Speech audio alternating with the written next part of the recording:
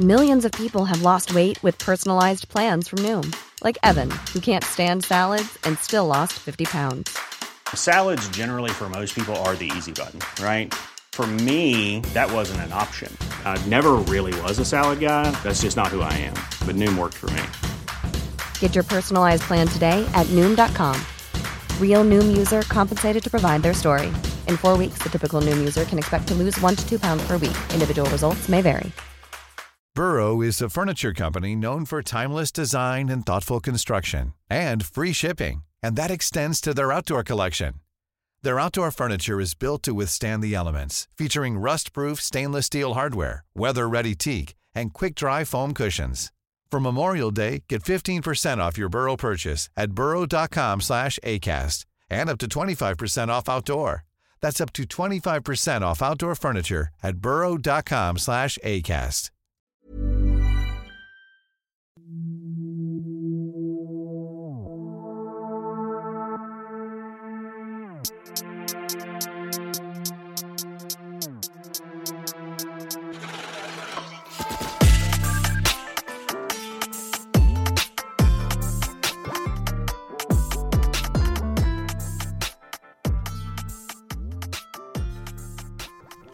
Hello, we are back. Welcome to Series 6, Blue Murder Club. This series we've got a theme, haven't we, Lauren? Sorry. Hello, Lauren. Hello. How are you? We're back, baby. Yeah, baby, we're back. Oh, yeah. Can't wait. How you doing? You all right? How you doing? I'm doing good, thank you. How are you? Good, thanks. Good to be back. Thank you very much for asking. Oh, I've missed it. Yeah. Really missed it. Yeah, to be honest, I've missed it too. I've missed you guys. We've missed you. Missed you so much. So, yes, here we are. Series 6. Can't believe it. Series 6. Can you believe it, Lauren? 6 series in. I know. Who would have What thought? a lot of hard work that's been. Mental. I'm grey. I'm saggy. I have no voice left.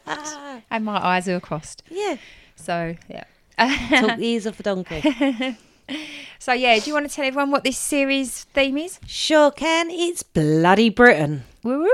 Woohoo! Bloody Britain it is. Yes, exactly. Yeah. Sounds like a horrible histories episode, It actually. does, doesn't Yeah, it? I like it, though. Well, I was thinking of all song names with Britain in it, song titles and all, but they're all quite, Are they really? like all of the old-fashioned songs. Oh, like Royal Britannia, I just sung to you before we began. Yeah. But yeah, nothing seemed to fit, so I thought, fuck Yeah. it. Bloody Britain it is. Yeah, Bloody Britain it is. Because we're going to just do cases from the British Isles, aren't we, this series? Yeah, which I'm really looking forward to, funny enough. Yeah, last year we was away, this year we're home. We're home. We're home and away. Yeah. Whee! So we're kicking off this series with a very big case, aren't we? With a belter. Yeah, it's the case of Levi Bellfield, who you said he had a few other names, didn't you? The bus stop killer, the bus stop stalker, and the hammer man. They're all quite chilling, aren't they? Yeah. Disgusting. Yeah. Apparently, he'd stalk his victims. Like, he'd go out at night when it was dark. And you know when a bus goes by and the lights from inside the bus, Yeah. it lights up all the passengers? Yeah. That's what he did. So then he could see if there was any, like, females on their own before they got off. Yeah. And then he'd follow them and that. But He looks like fucking Percy Pig, doesn't he? I keep calling him Fatty Boom Boom. Do you not think he looks like the cartoon? You know who I'm on about?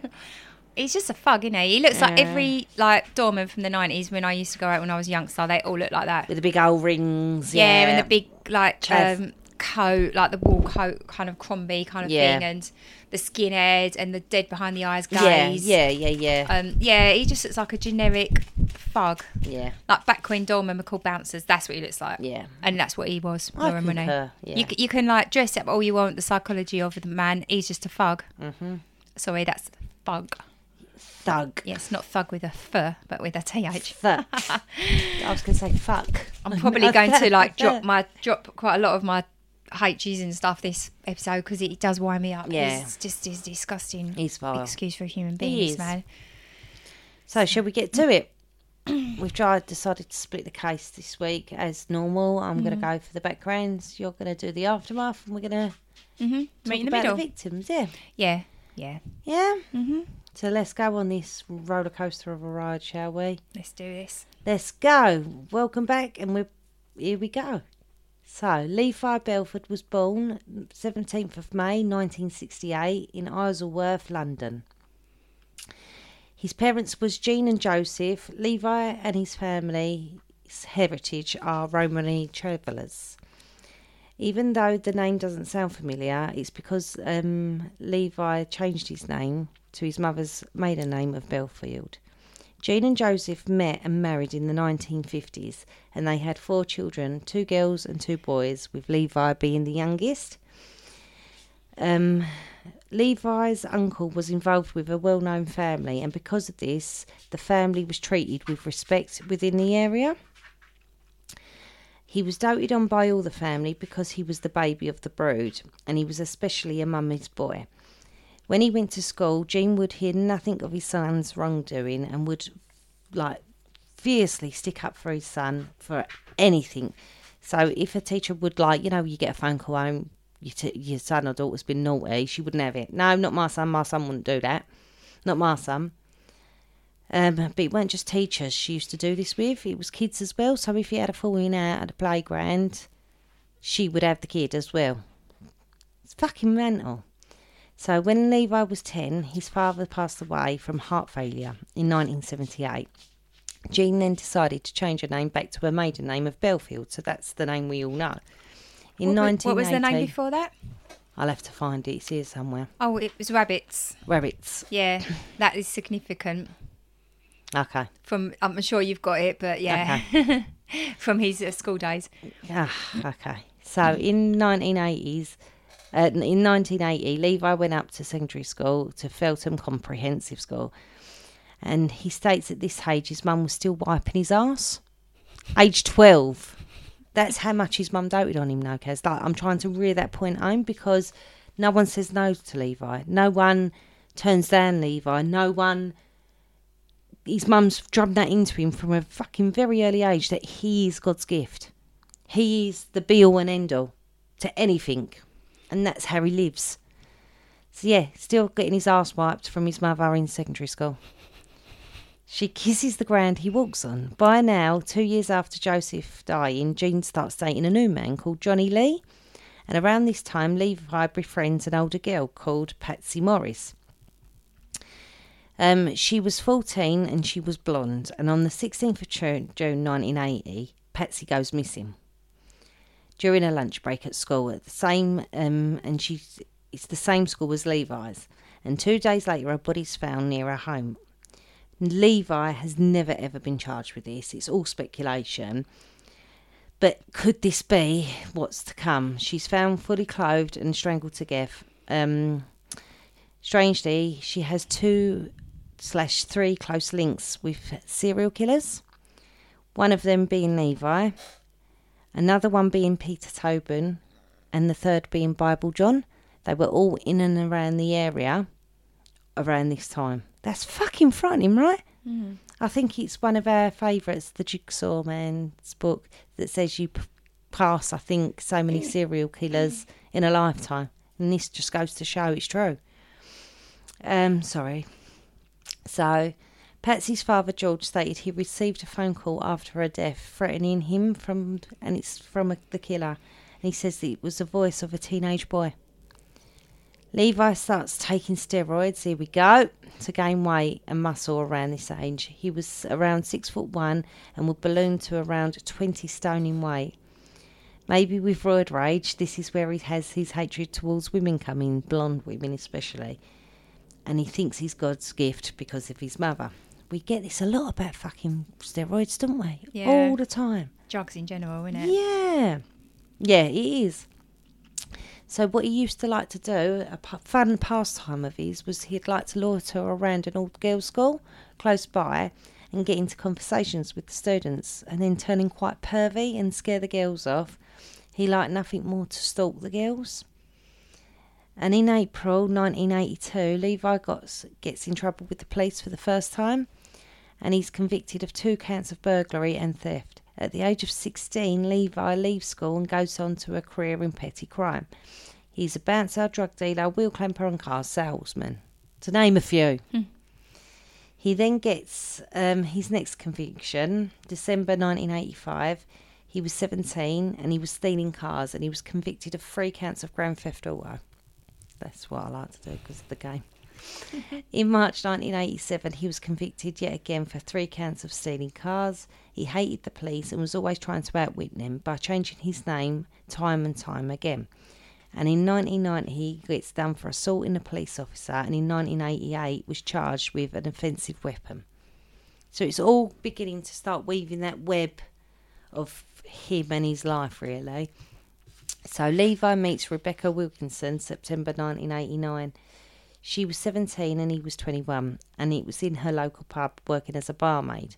She was a single mum to a toddler and was working to support them both.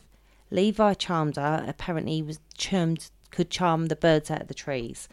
And he charmed her, and he shows off his cash, like to say, like, look how much I earn, look what I can do, look what I can buy you. And they start to date. Things quickly sour as Levi becomes more and more controlling and abusive. She becomes pregnant after 7 months together, and this is where it starts to turn, where as soon as she turns pregnant, and it seems to be the same case as we go on. Like, when they turn pregnant, that's it. The control and the abuse starts getting heavier and heavier. So Levi would be there sometimes, and he would just go off, find another person, or go and stay somewhere else, and then come back. So he's in and out of her life. He then gets convicted for fraudulent tax disc in July 1990. So he goes in and out of Becky's and her children's life, disrupting and causing chaos each time. She gives birth to a baby girl, and Levi was absent. 3 days later, Levi is waiting for Becky at their home, and he kicks her down the stairs while the baby's 3 days old, guys. Fuck me. So in January 1991, he's sentenced to ABH, leading to a 3-month prison sentence, and he serves 5 months of that. He makes Becca live with his sister while he's away, so he could keep an eye on her. So not only is she not allowed to live alone, he needs her to live with the sister, so he can keep an eye on her so she doesn't do 1 foot out of place. He would rape and beat her continuously for 3 years until she was brave enough to go to the police. And in June 1992, but she was so scared of him, she dropped all the charges. So he would stalk and rape Becky repeatedly to remind her of his power over her. And he would go on to do this for 15 years, hiding in the shadows, lurking, and just constantly barraging her and heckling her and fucking raping her constantly.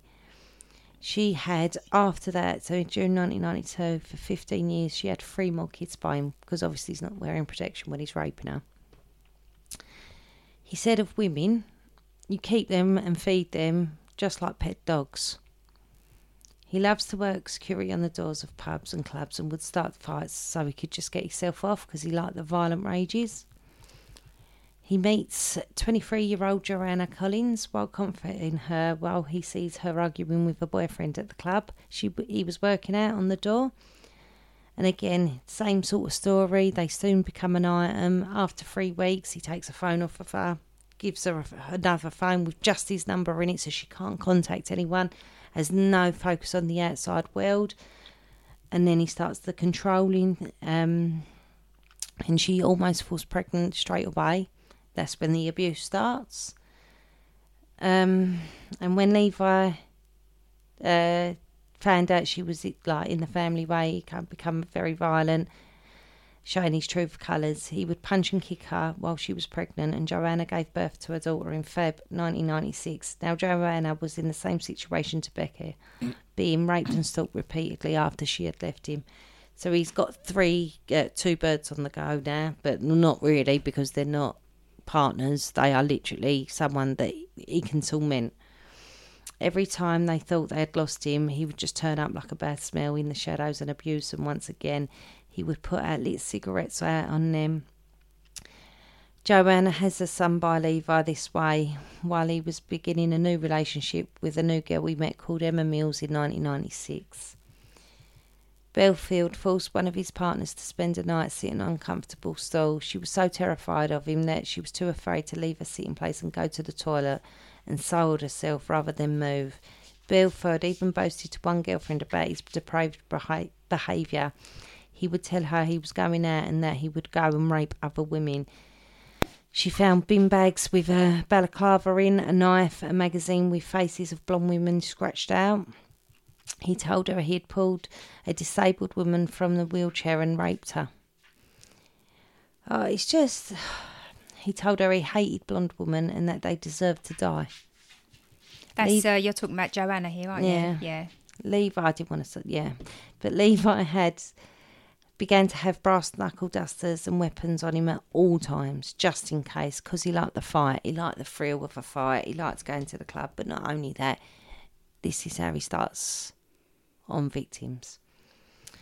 Emma and Levi was living together, and Emma got pregnant with the couple's first child when she gave birth December 1997.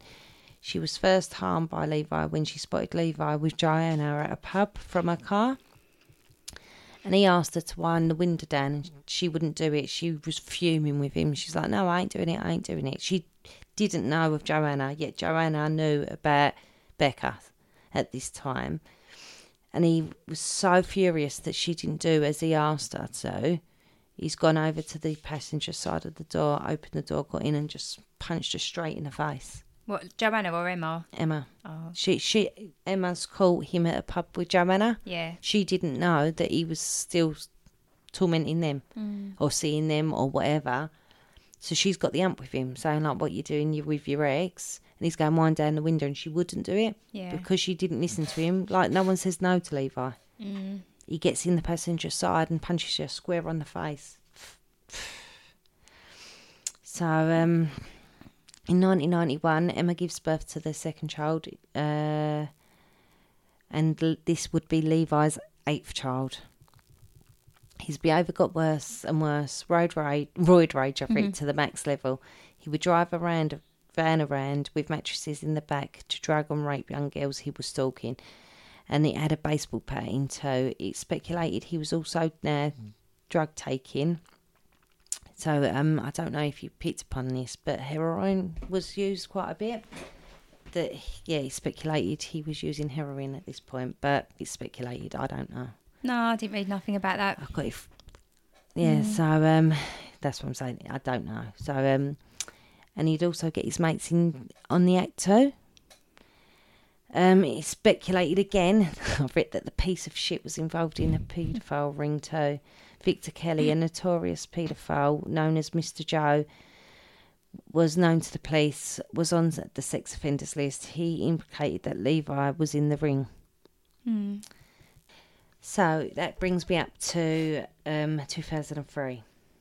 So aged just at 19 and described as a quiet and hard-working young woman, Marshall McDonald was a gap year student with plans to travel to Australia. Before attending university, she lived with her parents and 2 sisters and a brother. She was on a gap year while working in a gift shop in town. She was a netball player and a talented violinist. She was attacked by Bellfield while walking home from the cinema on the 4th of February 2003. She had just been to see Catch Me If You Can with her friends while getting on the 111 bus back home. Where did she live? Was that in London as well? Yeah. Yeah. It was in... Catch Me If You Can is an amazing film. Yeah, it is. So she was walking from the terminus, which was a 10-minute walk from there where she'd got off back to her house. So she was, she was found bleeding to death from horrific head injuries in the street, yards from her home in Hampton, southwest London, after being bludgeoned together with a blunt instrument. So what had happened was the neighbour of Marsha had heard like a loud noise and then like a car door had shut, and he's looked out and there was nothing there. So he's gone back to bed, and then he's hearing like this really low moaning, and it was continuously going on and on. So he's grabbed his wife to come, like looked out again, and he's seen like this pool of blood outside. So he's grabbed his wife, gone down the stairs. They've gone and found Marsha. So the murderer had beat her and left her to die shortly after she got off the bus. Marshall spent 2 days in hospital before succumbing to her injuries. A post-mortem found that she had suffered multiple skull fractures and bleeding around the brain. So what he'd like to do was trawl buses and bus stops for women and like single women. So it's noted that Marshall was on her iPad. No, it wouldn't be. What is it called? The nanos, the little ones. An iPod. iPod Nano. So she wouldn't have heard him approaching her either. And if young girls like at that age, I had one, I'm sure you did too, you'd have put that in, you wouldn't have heard anything around you, because they were saying, wasn't it, watch out for traffic and that, because you won't hear it approaching, like when crossing a road and all that. Yeah, you shouldn't walk around after dark with earphones in No. because of that exact reason. Yeah, You can't exactly. hear if someone's coming up behind you, No, can you? But definitely not. So Jack McDonnell, 21, so this was Marshall's brother, speaks of his sister. It was very weird, like her missing piece. She was artistic and everyone remembers her as a lovely person. A lot of people tell me I look like her, which is really weird to hear. Everyone says I do the same faces she did. It's strange to think of how differently I've turned out if she was still around. It's sad because I've grown up never knowing what it was like to have another sister. So sad. Love him. So he was only 5 years old when his big sister was killed, but the trauma has followed him his entire life. So sad.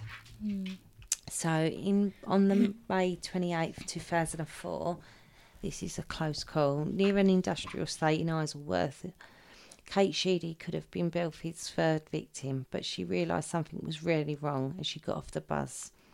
She was 18 years old. As head girl of the school, she had been given a speech at a party she had just organised for her fellow classmates. The students were due to start their first day of study leave the next day to prepare for their A-level exams. Kate was hoping to go to university the next year. She carried a pink handbag and wore pink LK Bennett heels. That just takes you so back to the 2000s, doesn't it? And it was a birthday present for her 18th birthday, a month earlier. And she went out with her friends to a pub in Twickenham. They finished the night with karaoke at the second pub, and Kate got on the H22 bus back to her home in Isleworth. She crossed the road to avoid Bellfield because she got really strange, your gut just tells you something's not quite right. She had seen him parked up, didn't like the look of him, so she's crossed the road to avoid him, and I think that's the only reason she's still alive today. well, she said that the car was idling, but the lights weren't on, so that's why she knew there was something up, didn't she? So she crosses the road to avoid him, and as she stepped out into the road, the van sped towards her, hitting her face on. The wheel went over her body once, and the driver then reversed back over her before leaving her for dead in the street. In a state of shock, Kate tried to stand up, only to stumble a few steps before falling back down. At the time, she didn't know the extent of her injuries. So, of course, you're going to try and get up, aren't you? Thinking, oh, I've just been knocked up, but I'm okay. But obviously, she manages to scramble for a phone, calling for an ambulance and her mother. She phones her mother to tell her she was dying. So sad. Have you heard the phone call? No. Oh, it's awful. Her parents coming from the house where Kate lived just a few yards away, found her lying in the street with her belongings strewn across the road. Remaining exceptionally calm, Kate later said the first thing she did was to ask her mum to pick up her new shoes that she had got. Did she? Yeah. She was worried about her shoes. Yeah, Good love girl. her. She was in so much pain, she told her parents she thought she was going to die, saying, "I love you, Daddy, I love you, Mummy." Kate bravely manages to give police a statement as she recovered from her horrific injuries. Her lower back had been ripped open, her liver was split in two, she had multiple broken ribs and a broken collarbone. She had managed to keep breathing despite one lung being punctured and the other one collapsed. Kate survived but suffered multiple injuries and spent several weeks in hospital, making slow progress with her physical wounds. Kate had to also face emotional wounds too. She was scared to board a bus or walk alone in the street. She was diagnosed with post-traumatic stress disorder and mild depression in 2004. Showing inspirational courage and determination, she managed to recover in time to start at York University in 2005, studying history and politics. In 2007, Kate faced her attempted killer, but that's for another later in the story. A lot can happen in the next 3 years. Like a chatbot may be your new best friend. But what won't change? Needing health insurance. United Healthcare Tri-Term Medical Plans are available for these changing times. Underwritten by Golden Rule Insurance Company, they offer budget-friendly, flexible coverage for people who are in between jobs or missed open enrollment. The plans last nearly 3 years in some states, with access to a nationwide network of doctors and hospitals. So for whatever tomorrow brings, United Healthcare Tri-Term Medical Plans may be for you. Learn more at uh1.com. Millions of people have lost weight with personalized plans from Noom. Like Evan, who can't stand salads and still lost 50 pounds. Salads generally for most people are the easy button, right? For me, that wasn't an option. I never really was a salad guy. That's just not who I am. But Noom worked for me. Get your personalized plan today at Noom.com. Real Noom user compensated to provide their story. In 4 weeks, the typical Noom user can expect to lose 1 to 2 pounds per week. Individual results may vary. Hey, it's Ryan Reynolds, and I'm here with Keith, co-star of my upcoming film, If, only in theaters May 17th. Do you want to tell people the big news? All right, I'll do it. Sign up now and you'll get unlimited for $15 a month and 6 months of Paramount Plus Essential Plan on us. MintMobile.com/switch. Upfront payment of $45 equivalent to $15 per month. Unlimited over 40 gigabytes per month. Face lower speeds. Videos at 480p. Active Mint customers by 531.24 get 6 months of Paramount Plus Essential Plan. Auto renews after 6 months. Offer ends May 31st, 2024. Separate Paramount Plus registration required. Terms and conditions apply if rated PG. But yeah, so that's where I got to. So yeah, Kate's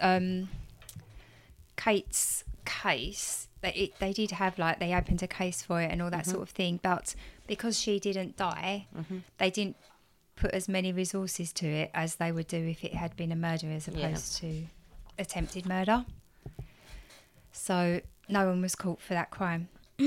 Untrue, but there was an investigation, but no one was caught for the crime. Madness.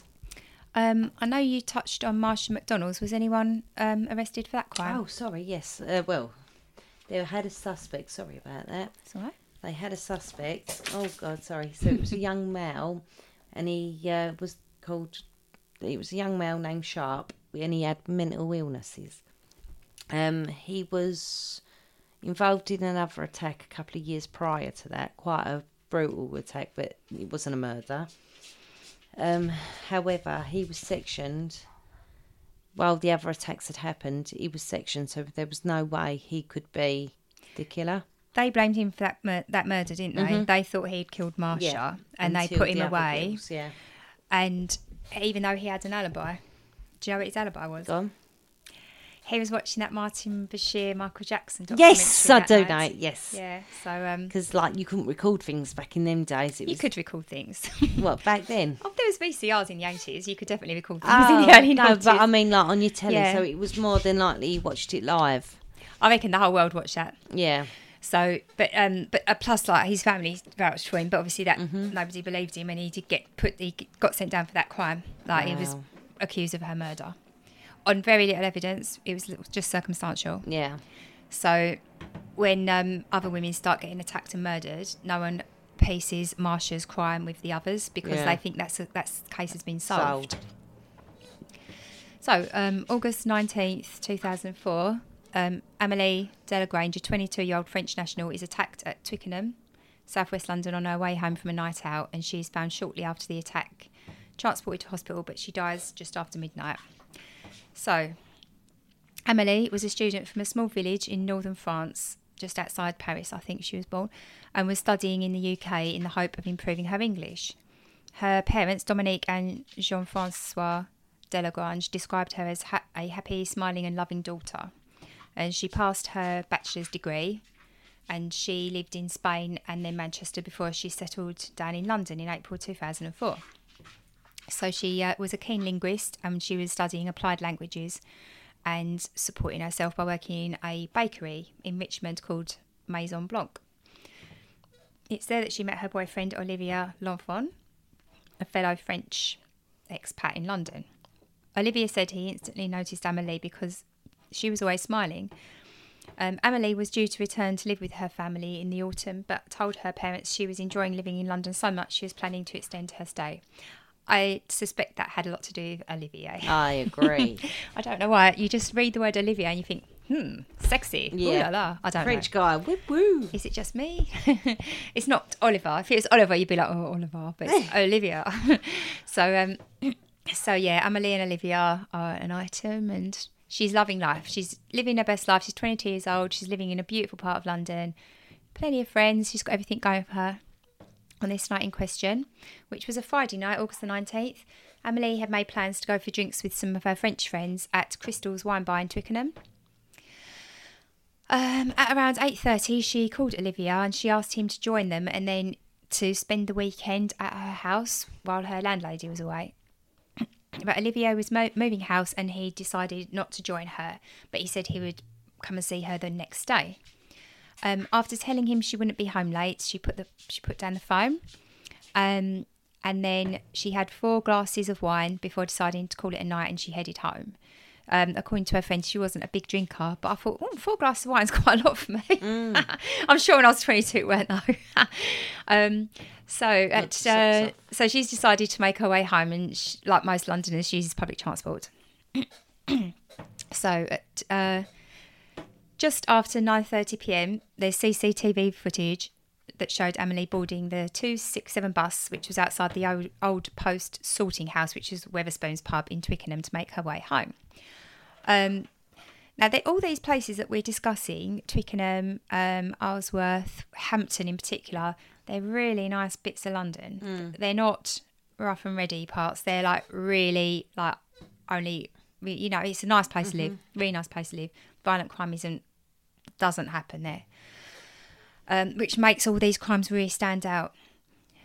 So we don't really know what happened. She boarded the bus, but for some reason, maybe those 4 glasses of wine got her and she fell asleep, but she accidentally missed her stop, and she got off at the end of the line at Fulwell Bus Garage, it wasn't that long after. It was probably only about 20 to 10. It's only 10 minutes, but she missed her stop. So she'd gone past her stop, and she got off at this at the end of the line, and she decided to walk back in the dark in the opposite direction back towards home.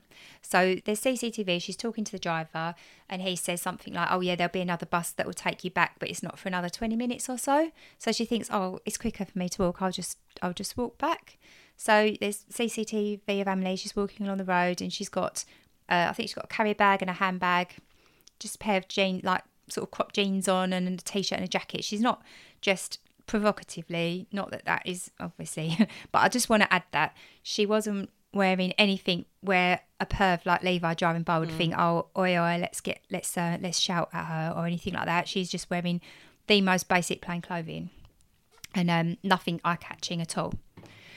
So I just thought, do you know what? It's just like sometimes when I used to work in London, I used to walk home on my own, and I'd always make sure I put a pair of trousers on. Even if I'd been wearing like a dress or something when I was out at the club, I would make sure I put something on. Just, I don't know, I just think when you're a woman, you feel more safe when you've got trousers on, than you feel more harder. You're more vulnerable when you've got a dress on, I think. But yeah, that just struck me that she just had the most normal outfit on, nothing eye-catching at all, but she was blonde. And this seems to be what attracted him to all of his victims. He had a thing about blondes. So yeah, she's just strolling home, walking down the road, and the last bit of her walk was to cut across Twickenham Green, which is like a cricket pitch in the middle of sort of like the village area. I think it's a bit like a square, so there's all shops and businesses on one half of it, and then there's residential houses on the other half, and I think she cut from like the shop side across to the way the houses are, which was where she lived.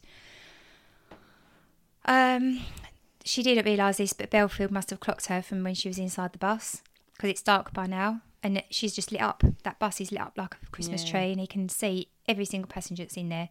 He's clocked her, and he's followed her in his van. He's overtaken her in the van, and then he's parked and waited for her to pass him. So it's believed that he was waiting for her to pass, and there is quite strong evidence to support that Bellfield engaged with Amelie at some points. There's a bit of her journey that's not covered by CCTV, and you see this time and time again with Bellfield. He's got the luck of the devil. Every single thing is on CCTV, every inch of these women's last journeys, apart from when they encounter him. It's mad how he's got away with it, but he has got the luck of the devil. But I think the investigating officers worked out how quickly it would have taken her to walk from this CCTV camera to this one, and they worked out that she must have paused because it took too long. So that they think that he's probably tried to chat her up. Yeah. He did have form of just going up to women on the bus stops and just calling them slags and things like that. So I don't know why. If you're trying to chat someone up, why you call them a slag? But that is what he used to do. Didn't take rejection too kindly either, did he? Even if you like the look of him, which why would you? But even if you did, you wouldn't go, oh yeah, I'm a slag, yeah, I'll go up there. You know, It's hardly the best chat up line in the world. But yeah, it looks like there was some kind of a engagement between the pair where she's paused and then she's carried on walking and she started to walk across the cricket pitch, and she never got to the other side because he has exploded in a fit of rage. He's chased her across the pitch and he's hit her over the head several times from behind with a hammer. And then he took her bag and her phone, like both bags and her phone, and he drove away. So she was last seen alive by passers-by at about 10 o'clock. And at 20 past 10, she was discovered unconscious in a pool of blood surrounding her head on Twickenham Green by a man called Tristan Beasley Suffolk, who saw her on the cricket pitch. So he raised the alarm. She was taken to West Middlesex Hospital, but she was declared dead shortly after midnight with a huge wound to the back of her head. And she was literally 2 streets away from where she lived. So you've got to look at that and think, that is Marsha McDonald all over. Yeah, that is 100%. Exactly the same. Mm-hmm. Anyway, so the police start to investigate and realise that Emily's phone and her handbag are missing. Oh, actually, I think he just took her handbag. He didn't take the carrier bag because they found, in the carrier bag, they found a piece of paper and it had 2 phone numbers written on it. And one of them was Olivier's phone number. So the police called it because there was nothing to identify the woman on the pitch. So they called the number, it was Olivier, and then he said, oh, yeah, it's my girlfriend, it's Amelie. So that's how they found out who she was, because Bellfield had taken her bag, her wallet and all that. So yeah, her phone and her handbag were missing, and it later turned up in the River Thames at Walton Bridge, which was 8 miles away. And according to phone records, it had gone off 18 minutes after she'd been attacked.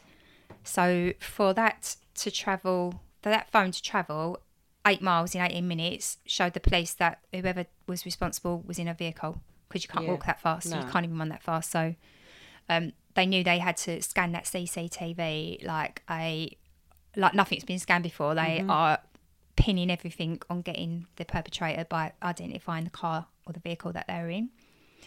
Anyway, so like I say, where she was attacked, it was full of like businesses, lots of buses and all sorts of things like that. So there's loads of CCTV for them to score through. The police scored through about 200 hours worth of CCTV. Jesus. And they pick out a white van that was seen prowling in the area for around 40 minutes up to the time of the attack. And there are a number of distinctive markings on the van, and this is how they eventually came to link Bellfield with the van, and of course that he was the attacker. I think one of the front headlights was out, so that sort of like made it stand out. There was a bit of a stain on the side from where the petrol leaked. I think he'd blacked the back windows out as well. I don't know.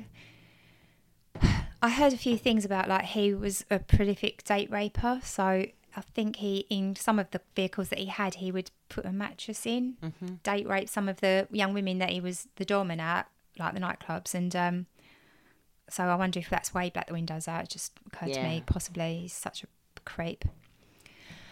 Yes, so this is where our mate DCI Colin Sutton enters the picture. Hey. So Colin Sutton is the SIO, I think the senior investigating officer for this case. And so yeah, he's got the case, and the police set up a mobile unit on the green, and they encourage any witnesses to come forward. Now, there's a bit of a phenomenon when this sort of thing happens. A lot of women come out the woodwork, and they'll go to the police and they'll say, this sounds like my ex, or this sounds like my boyfriend. And it just shows how rife domestic violence is in some places. And in this instance, 129 women came forward and pointed the finger at their men. Wow. Like, this is a really nice place. Like, Twickenham's posh. Really. Have you been to Twickenham? No, I don't think I have. I went once to watch the Rolling Stones, but that's it. I didn't go to like the little town bit or anything. But I mean, yeah, 129 women come forward to say that their men in their lives were capable of this murder. I mean, it's bad, isn't it? Shocking. So one name in particular is submitted, and the name is Levi Bellfield. And this is by his ex-girlfriend. Her name is Johanna Collins. Johanna implores the police to look at her violent ex and explains that he often prowled in the local area and he had a deep hatred of women, blonde women in particular. She then tells them that when they lived together, she found his rape kit in her garage, and it consisted of her dad's old jacket, a rope and a knife, and strangely a copy of Cosmopolitan magazine where he'd scored out the faces of all the blonde women who appeared in the magazine. This disturbing confession projected Levi to the top of the suspect pile, and when SIO Colin Sutton acquired Bellfield's criminal record, it was described as about an inch thick. So Bellfield was a man who'd been in trouble for all of his life and had a penchant for violence, especially against women. It didn't take long for DCI Colin Sutton and his team to make the connection between this brutal murder and that of Marsha McDonnell, who had been bludgeoned to death on her doorstep only the year before. As Colin stated, it's extremely rare for this kind of crime to happen, so when it does happen within only a few miles and a year apart, it is more than likely that they would be looking for the same perpetrator. It would be pretty unusual for there to be two people in the, it's such a small area.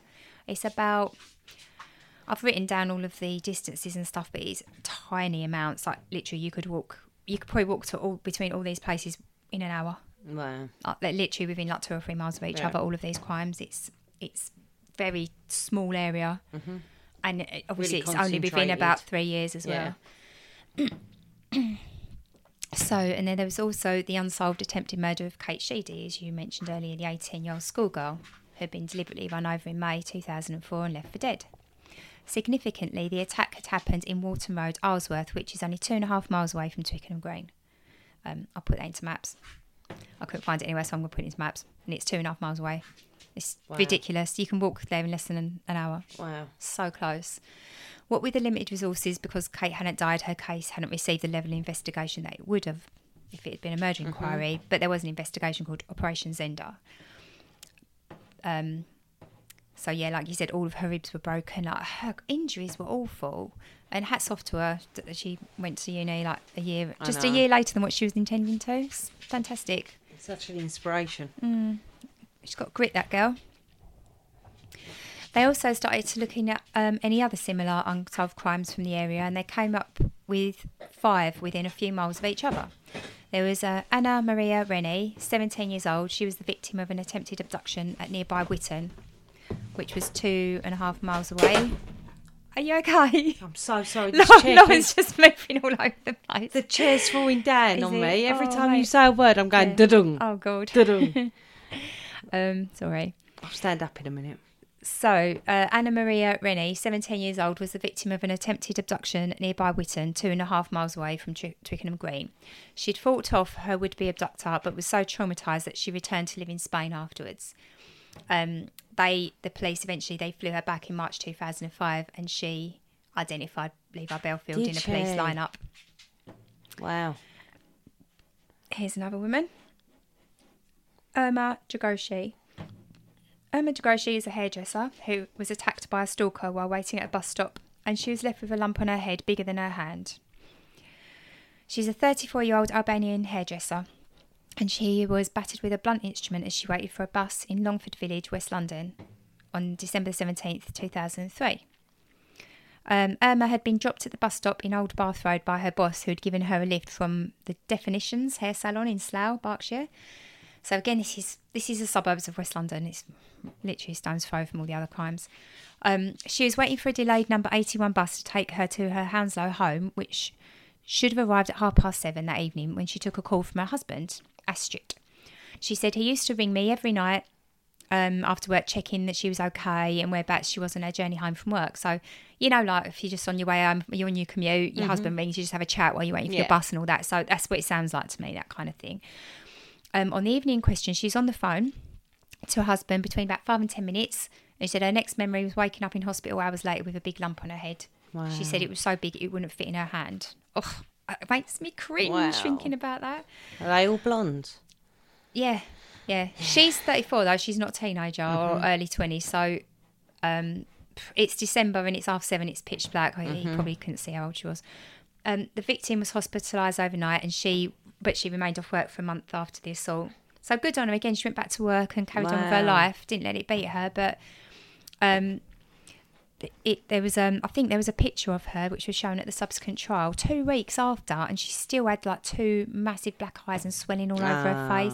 She said she still suffered with pain in the back of her head from it. She gets painful headaches all the time. So this is the thing. Even when you look at the women that survived the attacks, they still live with the results of the attack every day. You know, you're never going to fully heal. I doubt if Kate Sheedy is going to be fully like functional as she was before she was run over twice, you know? Yeah. I mean, all your ribs can heal up, but they're never going to heal up as good as new, are they? Yeah, I don't know. It's just a fault, really. No, it's awful. So she said, she said it hurts a lot and she still has the headaches now. Anyway, there's an eyewitness to this crime. It's claimed that, this is from later on, but nightclub bouncer Bellfield spotted Mr. Ghoshi waiting in the dark as he drove past with his friend.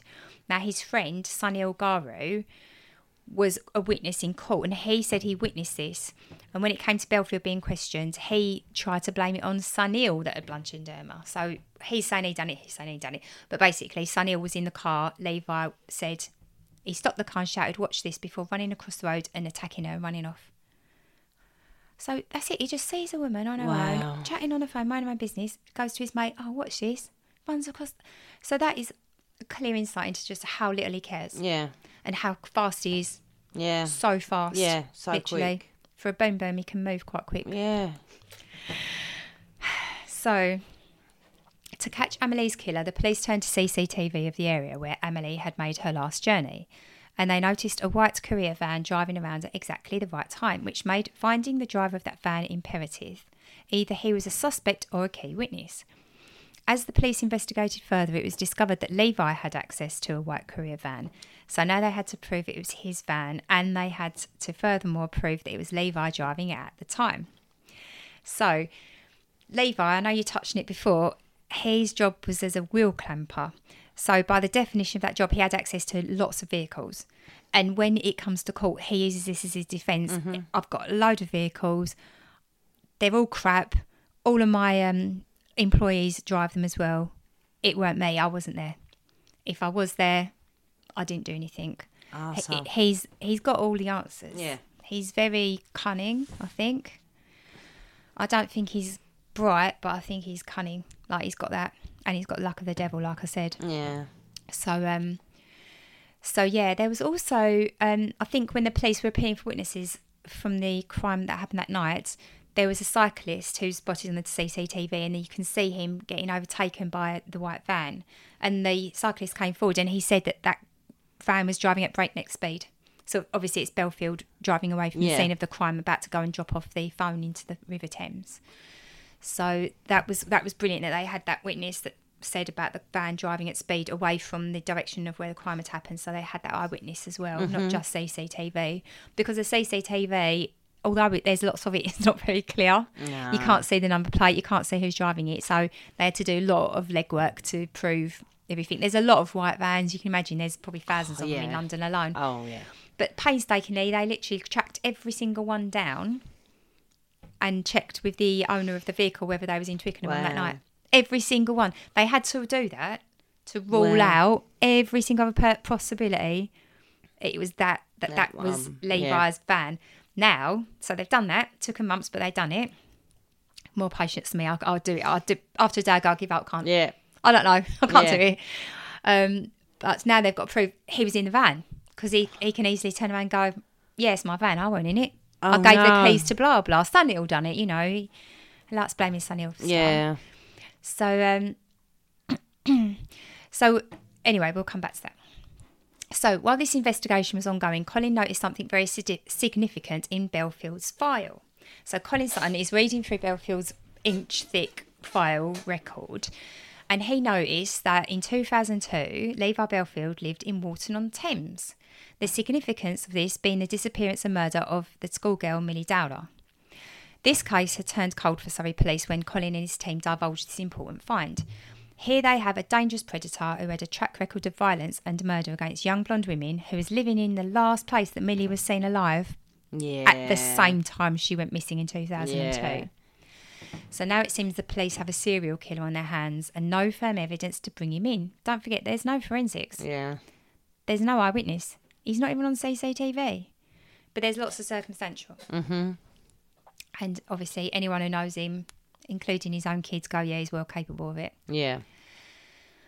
Apparently, 6 days after the murder of Emily, Bellfield breaks down in his bedroom, having taken an overdose of antidepressants, and he's found by one of his friends. And it's here that Bellfield announces, "You don't know what I've done." And he's admitted to a mental hospital where he tells staff he's feeling low and suicidal. This becomes a bit of a pattern, actually.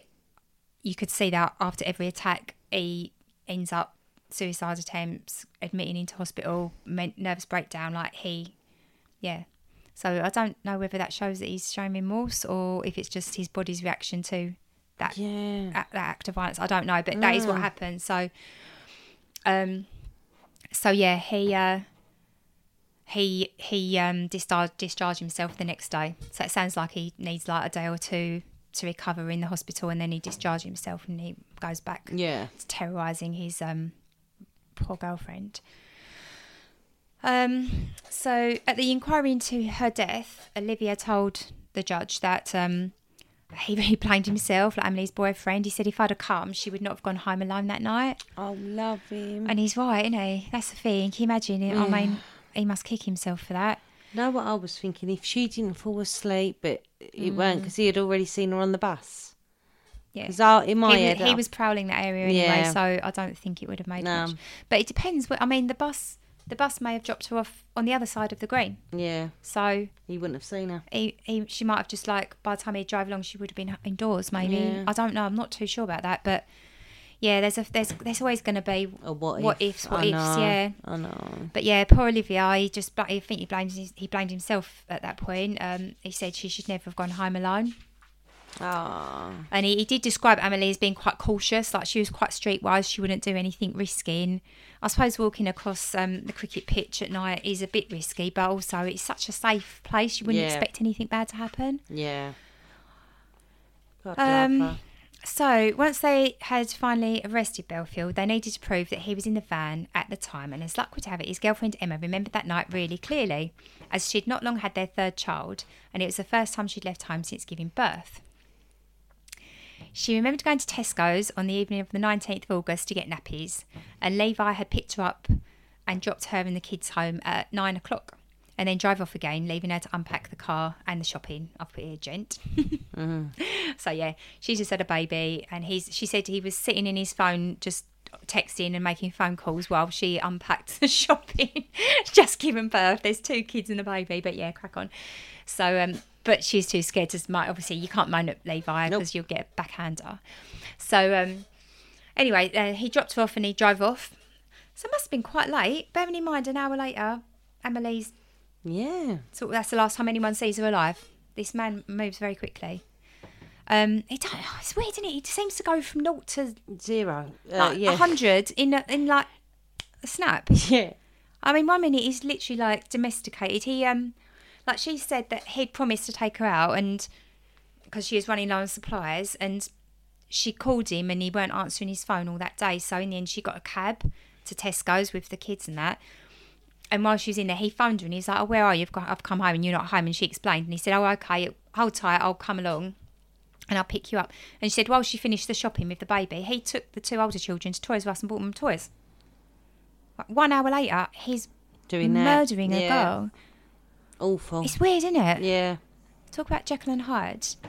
So, yeah, he drives off and leaves her there. I suppose she puts the kids to bed and she fancies a cup of tea. And she realises she forgot to pick up some milk at Big Tesco's.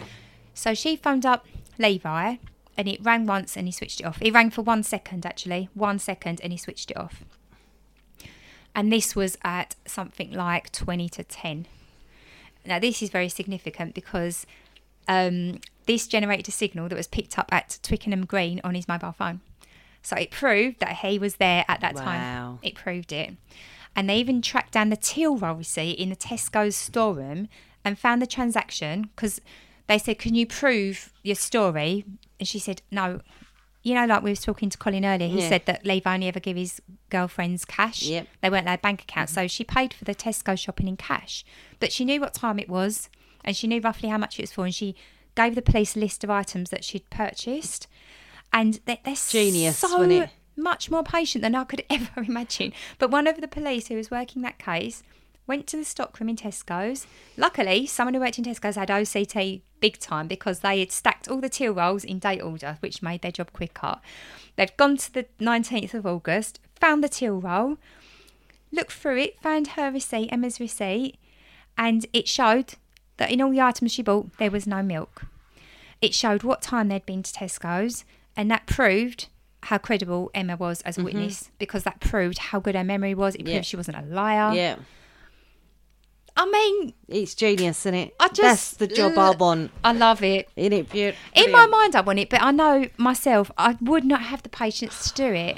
If I could guarantee I'd find that receipt, I would have all the patience in the world. But in the back of my mind, I'd be thinking, waste of time. I ain't never going to find it. I'm never going to find it. But then when you find it, God, can you imagine the exhilaration when you finally find it? Oh.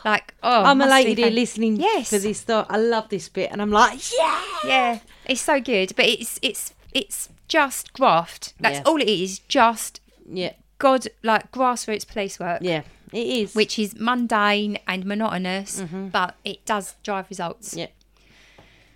Right, a few days before they were due to arrest Levi Bellfield, this is sickening, a journalist from the News of the World phones the incident room. They said that they've heard that they've got a prime suspect. His name's Levi Bellfield, and they're going to run it on their front page that Sunday.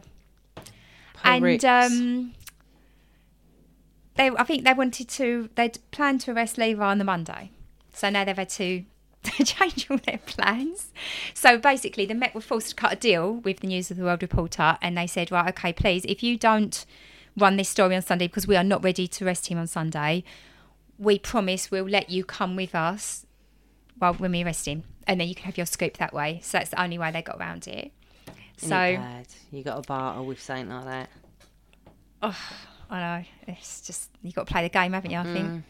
I've watched, when I was researching this case, especially when we get to the Millie Dowler bit, there's a ton of stuff about the newspapers, and it's not very nice.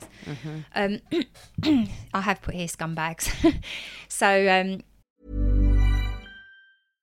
imagine the softest sheets you've ever felt. Now imagine them getting even softer over time. That's what you'll feel with Boll & Branch's organic cotton sheets. In a recent customer survey, 96% replied that Boll & Branch sheets get softer with every wash. Start getting your best night's sleep in these sheets that get softer and softer for years to come. Try their sheets with a 30-night guarantee. Plus, get 15% off your first order at bollandbranch.com. Code BUTTERY. Exclusions apply. See site for details. Planning for your next trip?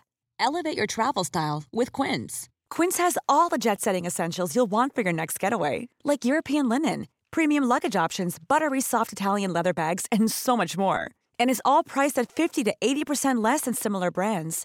Plus, Quince only works with factories that use safe and ethical manufacturing practices. Pack your bags with high-quality essentials you'll be wearing for vacations to come with Quince. Go to quince.com/pack for free shipping and 365-day returns. So on the day of the arrest, I think they did like simultaneous arrests. They did house arrest on all of his like family, friends, acquaintances, blah, blah. And then they got Levi on the same day. And they went really early in the morning. It is home in West Drayton, just north of Heathrow Airport. So again, it's that West London area. So busted in, first thing in the morning, no sign of Levi. They're like, oh my God. So the police begin frantically searching everywhere they can think of. They even go to like all the travel lodges, all the hotels near the airport. They're like, where is this guy? This is a nightmare, because all of his friends have been arrested. He's going to get wind of this. Wherever he's gone, he's going to get wind of this. Yeah. We can't keep this under wraps any longer. We've busted. We've ruined it. We've ruined our case. The geezer's scarpered. Anyway, then Emma, she goes to one of the coppers. She points upstairs. She goes, he's in the loft. So at this point, all the police, like Colin's like, oh my God, how on earth are we going to get a fella out the loft safely who bangs people over the head? Because you can imagine if you're, what's the first part of your anatomy that's going to enter the loft? It's your head. And they're like, oh my God. So they're starting to plan this whole like health and safety kind of plan in place and like a risk assessment and everything. And in the meantime, one of the coppers has just gone up there. I just thought, oh, sod this, I'm just going to go up. Wow. I mean, And Colin was like, he shouldn't have, but thank God he did, because it saved a ton of... And there wasn't any danger, because Bellfield, because he'd been in bed when they busted in, he didn't have any clothes on, and he hid under the glass fibre, the insulation. Yeah. So the policeman's got in the loft, and he's looking around, he's like... I can imagine he must have wanted to laugh. It's like, where's Levi? I wonder if he's that big lump underneath. Because he, like you say, he weighs like 20 stone. He's massive. So yeah, that's where they found him, and they went, and the policeman went, "Come on, Levi, up you get." And they got him out, handcuffed him. He got dressed in a tracksuit, and when they're interviewing him, first of all, he's sitting there, and Colin said he could see him like fidgeting because he hadn't had a shower, and so he had all that glass fibre all over his body. And I know it's just a small, it's a small win, but it is a little bit of a win. Yeah, exactly. I hope they put that on his bed forever and a day. That's what they should do, really. Yeah, but have that, motherfucker. So he was taken to Heathrow Police Station, where once he was left alone in his cell, he attempted suicide using the cord in his tracksuit bottoms. So at that point, it was very early days. The police didn't know he had a history of suicide attempts. So they didn't realise he had a cord around his tracksuit bottoms either. So this is what he'd done. He sounds like such a idiot. He tied one end of the cord around his neck, the other end of the cord around the flush fixture of the toilet, which was only about 4 feet from the floor, and he's 6 feet.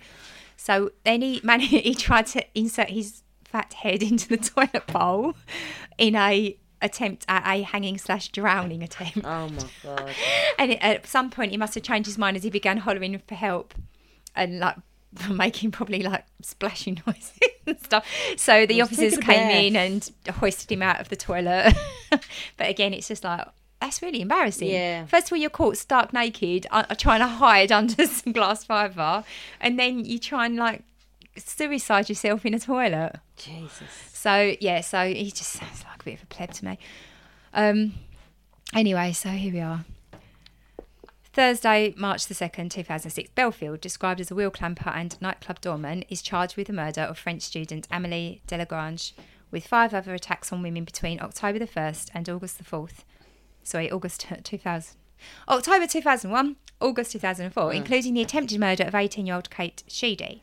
He's also charged with inflicting GBH on and the attempted murder of Irma Jagoshi. So that's a lady that he bumped over the head, the hairdressing lady, near London's Heathrow Airport in December 2003. And the false imprisonment of 17-year-old Anna Maria Rene at Hospital Bridge Road, Twickenham, 2001.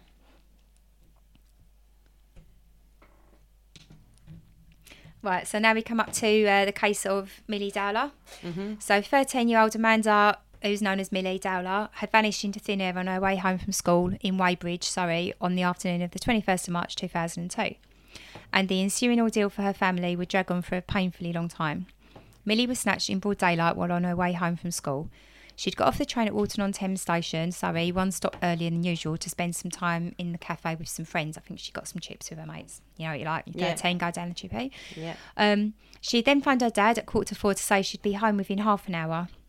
Somehow, while walking that short distance, she was taken in an almost inconceivably audacious kidnapping. Because it is broad daylight. Broad daylight, 3:45 in the afternoon. It's mad, isn't it?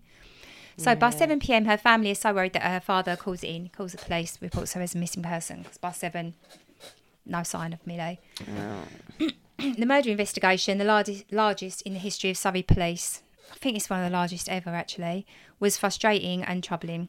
Thousands of house-to-house inquiries were made, almost 6,000 statements were taken, and dozens of registered sex offenders living within a 5-mile radius of Walton-on-Thames were interviewed.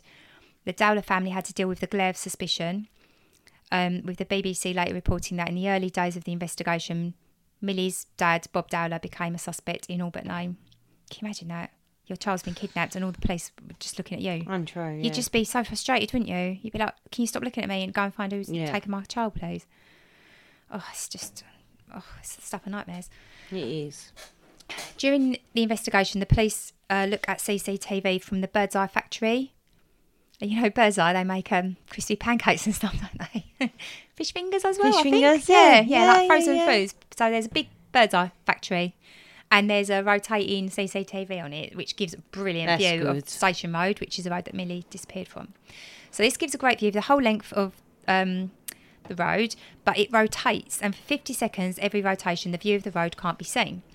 And apparently there was 3 of these things on the building. This is what I mean by the luck of the devil. So it's in those 50 seconds that Millie had vanished. Also, one of her friends from school had seen her approaching the bus stop from across the road. So her mate was catching a bus from the other side of the road, saw Millie walking towards Millie's bus stop. And then her friend got on the bus, probably paid for a ticket or whatever you use to, I don't know, school kids probably have a pass. But she's got on, sat at her seat, looked out the window to where Millie should have been, and Millie wasn't there. She'd disappeared. Jesus. So, you know, fast. you'd think, oh, probably I've been like 20 seconds, getting on 30 seconds, finding a seat, looking back out the window. You'd expect Millie to be 30 seconds further down the road, but Millie was no longer there. That is fast. That's so fast. Yeah. So the abduction happened in seconds, and that's why the CCTV didn't pick it up. Her mate, if her mate had got to the window a bit quicker, she probably would have seen it. Yeah. But this man is just so lucky. Yeah. Well, as you say, 50 seconds because of that rotation. Yeah, and probably less than that with her mate, the eyewitness. Yeah. So 20 minutes later, the CCTV does pick up a red Daewoo car turning into the road and driving away. Apparently, red Daewoo's are really rare. It's not like the white courier vans. There's not many of them. Anyway, so going back to Millie, there's no evidence that she's run away, and the only thing that she has is her mobile phone, which her mum and dad are constantly phoning, desperately trying to reach their daughter. So, yeah, Millie has got a mobile. I suppose once she starts secondary school, your mum and dad give you a little phone, don't they, just so you can stay in touch. She called her dad off it, hadn't she, from the cafe. Now I've got a section here about the phone and the phone hacking scandals. So there was a murder of a little girl called Sarah Payne. Yeah. After the murder of Sarah, Rebecca Brooks, who's the editor of the News of the World, is on a mission to create something called Sarah's Law, where paedophiles are no longer protected by anonymity, and she goes ahead and she names loads of convicted sex offenders, like in the newspaper, and it whips up vigilantes who take to the streets. I think lots of people like get beaten up and stuff. So now they want to solve the case of the missing 13-year-old and make this story their number one. And the Sun even print their own missing posters of Millie and offer a reward of £100,000. Wow. So the newspapers think they can crack the case quicker than the police. Like they're with their reporters and their underhand tactics and everything. And they will stop at nothing to do it. Yeah. Working for the News of the World at this point was described like a cult, with Rupert Murdoch at the top, followed by his mentee, Rebecca Brooks. The reporters, they go to the school, they hassle her friends. They do not care. They just want their story. After a while, the mailbox on Millie's phone was filled up. So her mum and dad have phoned so much that there's no more space in her mailbox. It just goes straight to, you can't leave a message on the phone anymore. But on the 24th of March, this was only, 2 days, I think, after she disappeared. When did she go missing? 21st. So 3 days after she disappeared, suddenly it became freed up again. So Millie's mum said that she was suddenly able to leave messages again. So this gives her family hope that Millie has still got her phone and she's deleting the messages and she's still using her phone. So they think, oh, brilliant, Millie must still be alive, because otherwise, how could this be happening? Who else is going to be? Either it's her murderer or her kidnapper is deleting the messages, or it's Millie. Yeah. So they're clinging to hope and they think that Millie's still alive. Yeah.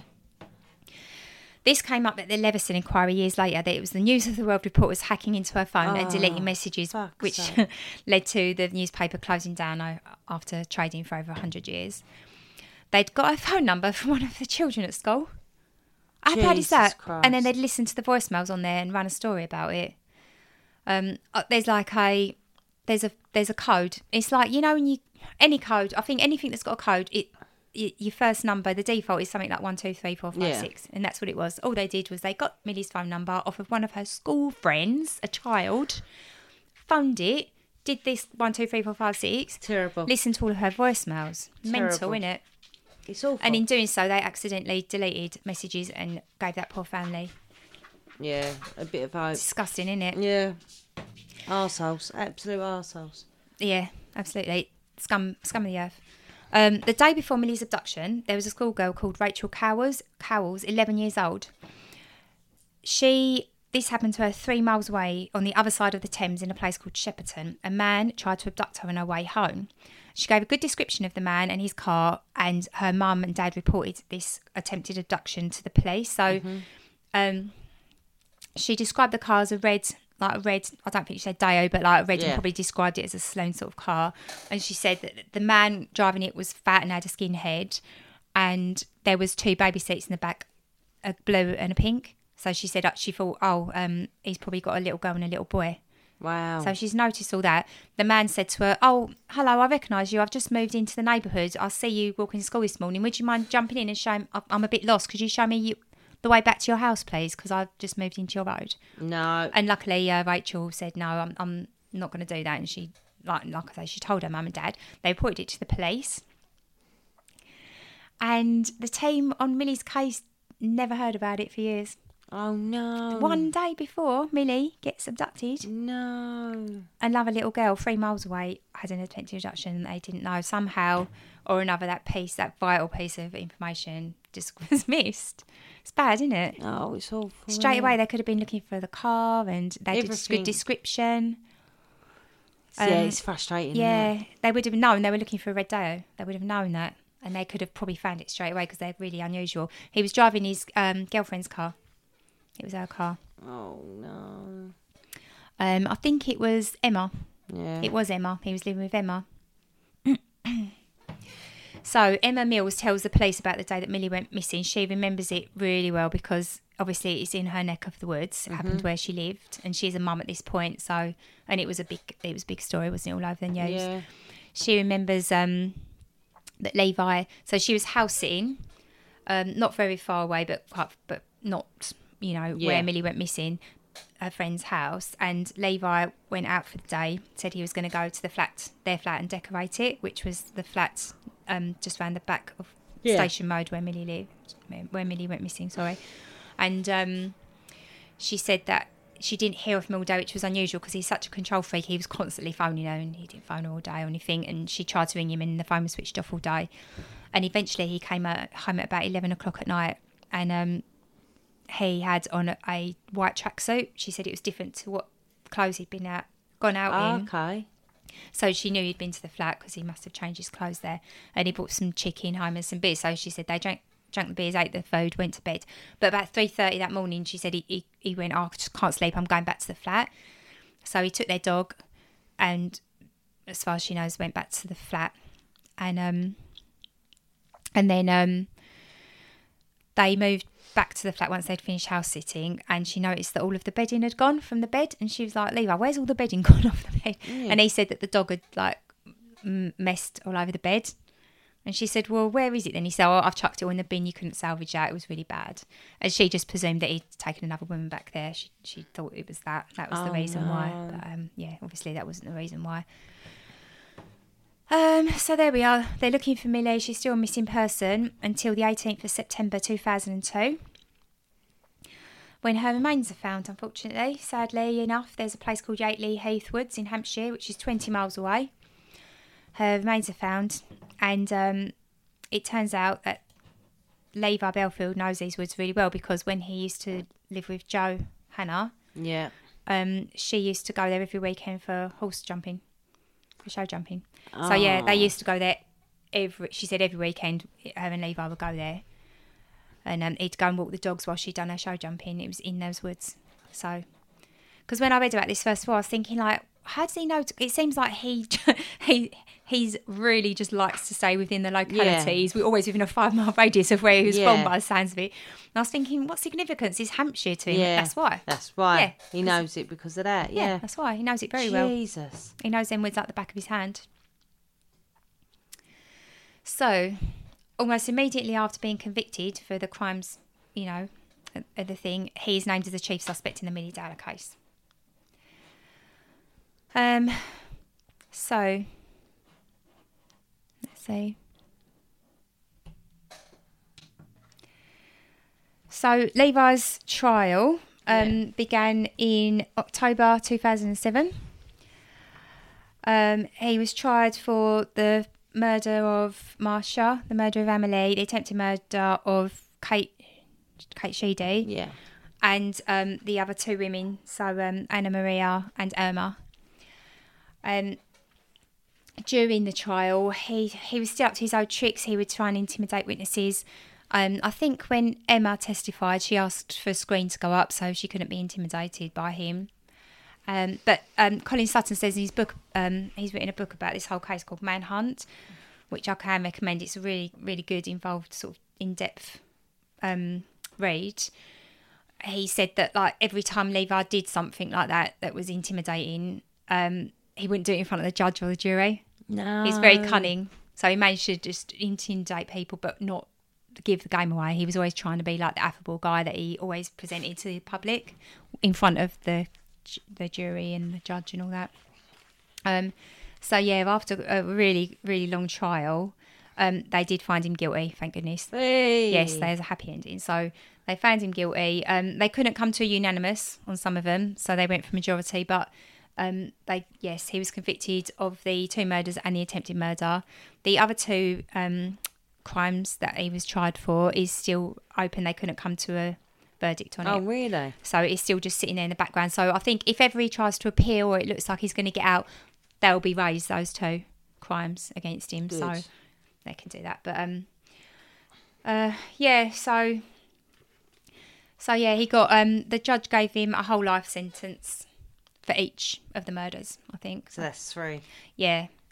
Wow. Yeah. So eventually he did go, like I say, he had another trial for Millie, but that was not for a little while later. Yeah. Apparently, like the trial, Millie's trial, his whole defence was just trying to cause reasonable doubt by implicating Millie's dad. So Millie's dad was like, he said he felt like he was on trial during oh no. Yeah, they really were put through the ringer. Oh, it's horrible, no, isn't it? That's awful. You've gone through all that, like losing your daughter. Yes. And then that's awful. Yeah, the red Deo, again, it was quite key. They couldn't find it. Obviously, he always gets rid of the cars once he's committed a crime in them, but it did turn out to be it was Emma's car, and he said that it got stolen, so she never saw it again. Bellfield implied that he'd been driving that car when he was interviewed by a Daily Mirror news reporter, which he gave from prison in 2009. He said there's not many red Deos floating about in Walton-on-Thames, so we've got to be realistic about it. He said, I did use the Deo once and I was stopped by the police once in it for speeding.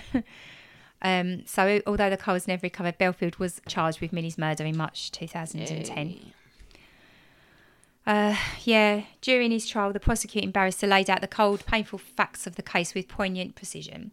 Speaking of Millie's final moments, he said, on this day, an entirely innocent and quite ordinary diversion to a station cafe to buy some chips with some school friends was a decision that cost Millie her life because it meant her taking a fateful journey along Station Avenue where, unbeknown to her, her abductor and killer was soon to strike. So he was eventually found guilty and handed a second whole life sentence. The Dowler family were like interrogated, absolutely ripped to shreds. Her dad had some like kinky magazines and stuff, and the police were just all over it. Oh, isn't that terrible? Yeah, they got him to read out some. You know, when you're a teenager and you're full of angst and you write letters like, "Oh, I hate my mum and dad. I hate my life. Everything sucks."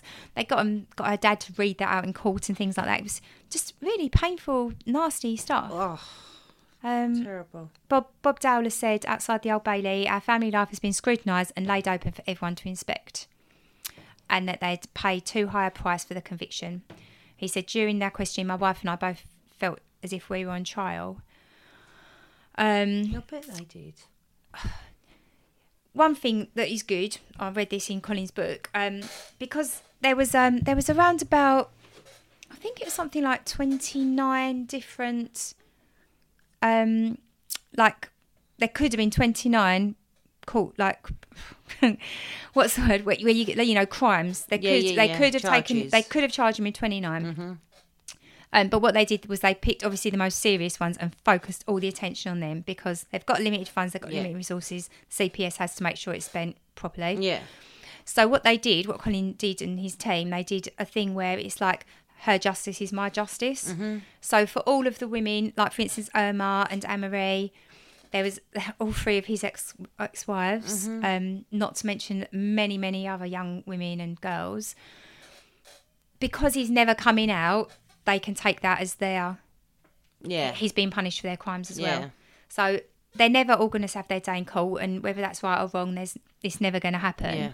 But they can take comfort in the fact that the justice that was found for Millie and for Amelie and for Marsha and for Kate is also their justice. Here. And like we was chatting to Colin earlier, wasn't we? And he said, as important it is that the families and the victims and the survivors get justice, it's even more important in our view that all of his potential other victims have been protected. Yeah. Like at the end of Colin's book, he says once Levi Bellfield was taken off the streets, London immediately became a much safer place for women. Yeah. So that's a really important thing to take away. That fellow, he's been in prison for nearly 20 years now. Can you imagine how much havoc he would have wreaked in those last 20 years if he'd have been left, if they hadn't managed to find him? Yeah. Could you imagine? Yeah. He was slippery as anything, wasn't he? So he's a snake. Absolutely. Now we did. I've done a little piece here called "Living with Bellfield." I wouldn't call it living; I'd call it survival. Yeah. Like all of his ex-wives say, it was survival. Every day was survival. Yeah. All three of his exes complained of the same treatment at the hands of Levi. At the beginning of the relationship, they all said love bomb them. I've never heard that before, have you? Yeah. But they all said it, love bombing, bomb, yeah. And he'd be the perfect partner. Then once they moved in together, the controlling and abusive behaviour would begin. First, he'd give him a mobile with only his number in it. Yep. So to isolate the women from their friends and family. Then he would stop them from going out and socialising. He'd stop them spending money or even leave the home without his permission. If they disobeyed him, they would be on the receiving end of various punishments, including physical assaults, rape, or being locked indoors, forced to sit on a stool, and forced to have sex with his friends. Oh, he'd destroy their treasured property as well. I can imagine that. Sometimes there's some things that literally can't be replaced, and he would destroy them. Can you imagine if you had something like your nana giving you or something that was precious to you, he probably would just jump on it. Oh, and it's awful. I can imagine it. That's just vile. Yeah, he's just a bully, isn't he?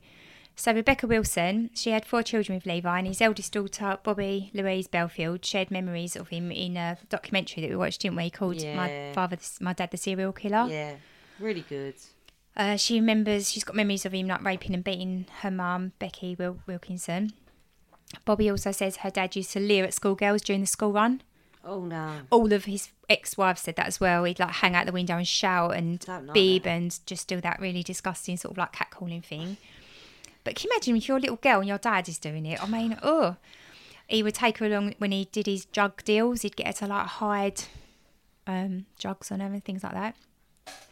She said he was always beeping at girls walking down the street, even though they were in school uniform. He'd shout out "oi oi" and things like that. So he was with Becky for 6 years, and they had 4 children together. He raped her twice, once at knife point and once again after she'd left him. And he beat her up so badly that she ended up in hospital several times as well. He stalked her, trashed the house when she left him. Bobby, who witnessed what became daily beatings of their mum, said he beat mum up quite a few times. I saw it happen. She said, I felt scared and shocked.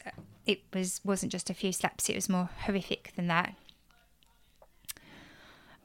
All the girls, they all call him Levi, they don't call him Dad. They're all really glad and relieved that he got a whole life sentence so that he won't be allowed out. Yeah. And I think they just feel safer knowing that he's locked away and he can't hurt them or their mum anymore. So poor things. It's horrible, isn't it? Yeah, it is. It's awful.